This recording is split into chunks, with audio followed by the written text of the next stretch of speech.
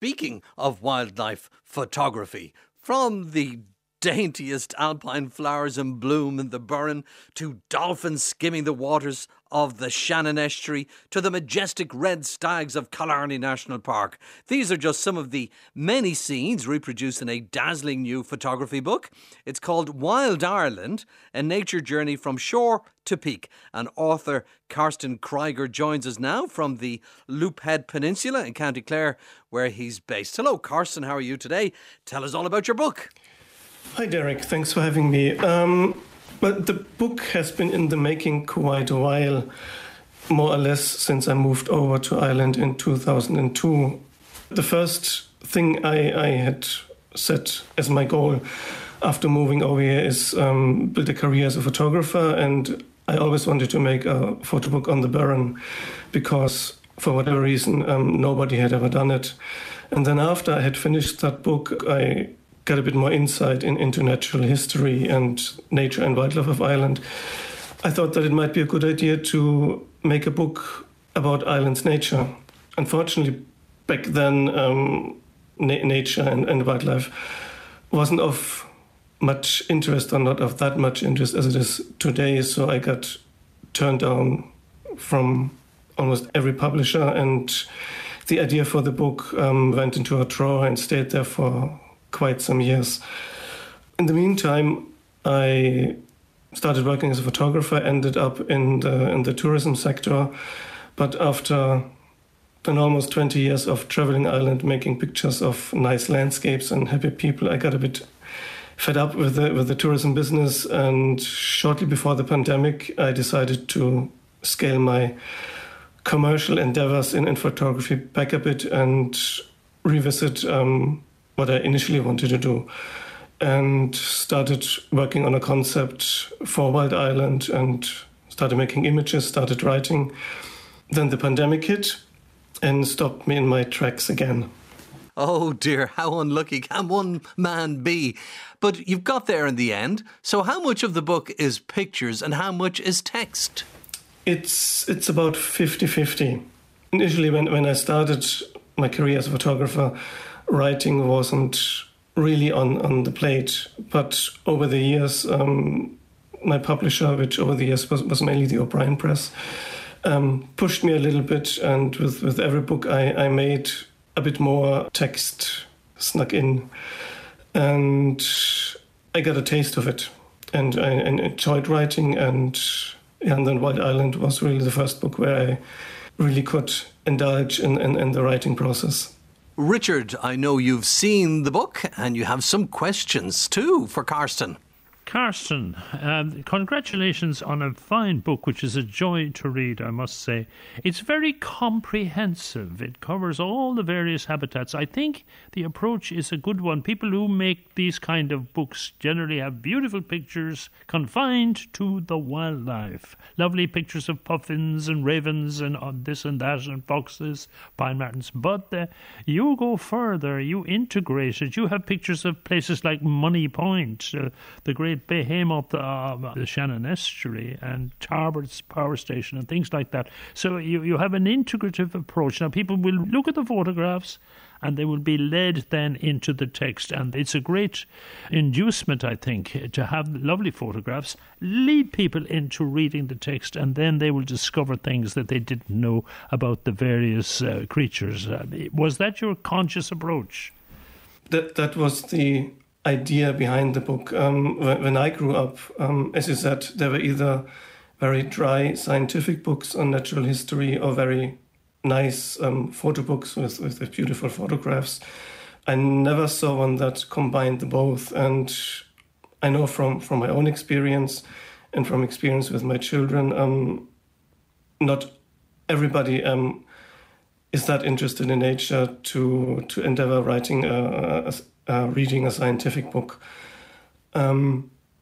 So I was hoping that the approach to use photographs to, as you said, draw the readers in and then entice them to read the text and learn a little bit more, that is the hope for the book, and I hope that it will work.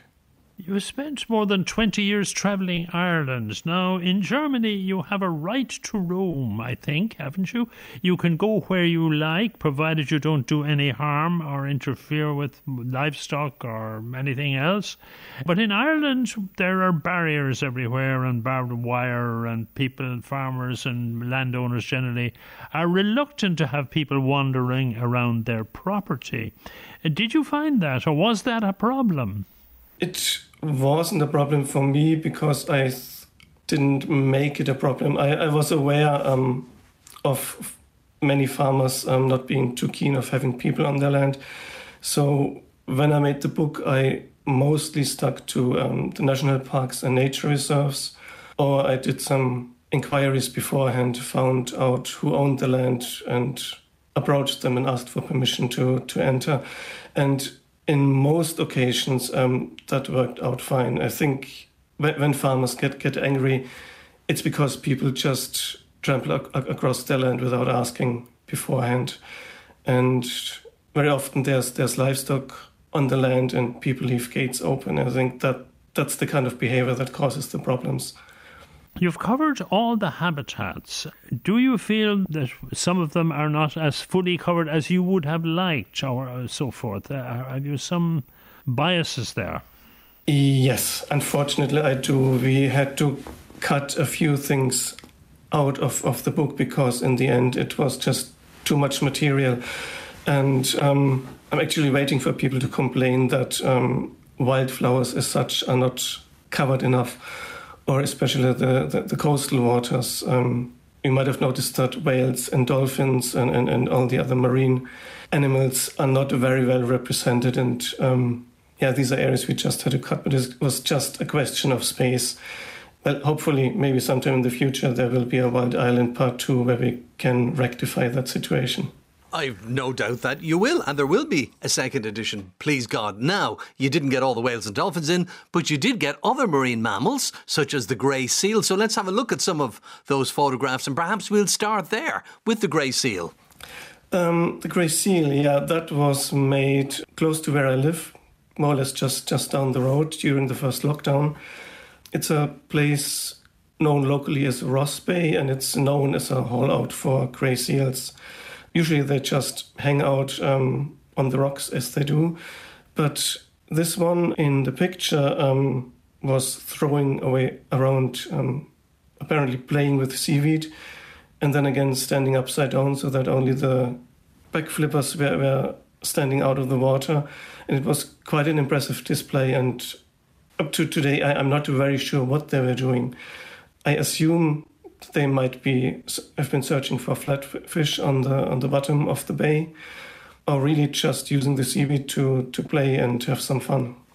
Now moving on to page 96, and it's a wonderful photograph. The perfect morning, I think, taken in Killarney National Park.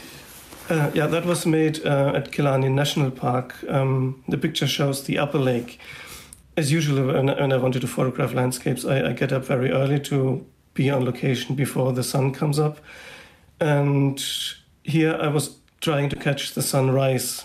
So initially I had turned my back to the scene you see in the picture, waiting for the sun to come up behind the mountains. And just by chance I turned around and saw that the rising sun was illuminating the clouds on the other side. And thankfully I turned around in that instance and didn't miss that spectacle.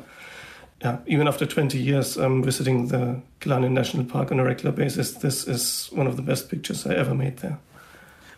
It really is a wonderful photograph. In fact, all of the photographs are good. Any one of them could win a photographic competition. But let's go on to another one here, which is lovely, made at Clew Bay, a native oak forest.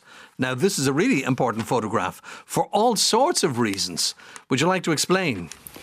That was a picture I had been after for a while, because as you and your listeners know, native oak forests are few and far between in Ireland, and the bulk of them is in the southwest, in Cork and Kerry, a good bit away from the coast. But I always had the vision to make a picture of oak forest at the seashore.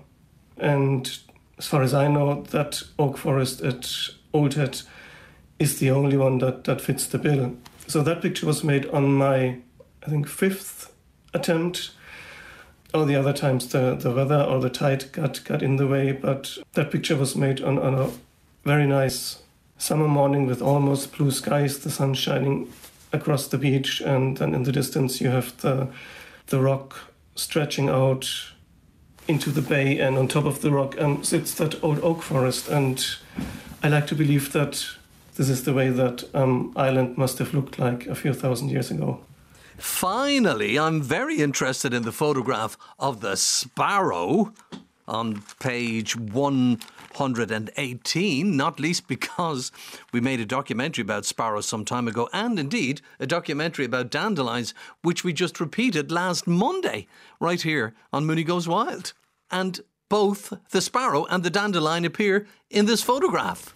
Yeah, I always like to get people to let their grass and their wildflowers in the garden grow, and we used that picture to illustrate that. So that picture was made in my own garden. Some people would call my garden a mess, but there it is. So what I do, I cut the grass only 2 to 3 times a year, once in autumn and then maybe once or twice in very early spring before the growing season sets in.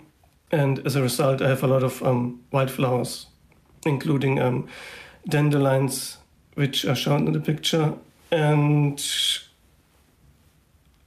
yeah, it just shows that these flowers are not only useful to provide food for the insects, but then also later, when they've passed the flowering stage, have produced their seeds. And the seeds are eaten by the local birds. Carsten, we had over 2,500 entries to this year's RTE Iron Nature Wildlife Photography Competition, and as you heard Richard say earlier, the display is there for everybody to see at the National Botanic Gardens in Glasnevin, the display of the top 10 finalists and some notables. But at any rate, some of the finalists I spoke to said that they had studied the animals and got to know their ways and then lay in wait, if you like, to get that photograph. Others just happened to be lucky in the right place at the right time. I'm just wondering what your approach is. Bit of both ways. I have to admit I'm not a very patient person, so many of my pictures are just by chance. Others, then again, when I really have an image in mind, I study the animal, find out where they appear and when they appear, and what would be the best time of day. Is it the morning light or in the evening? And then I go for the picture. That's especially true when it comes to birds.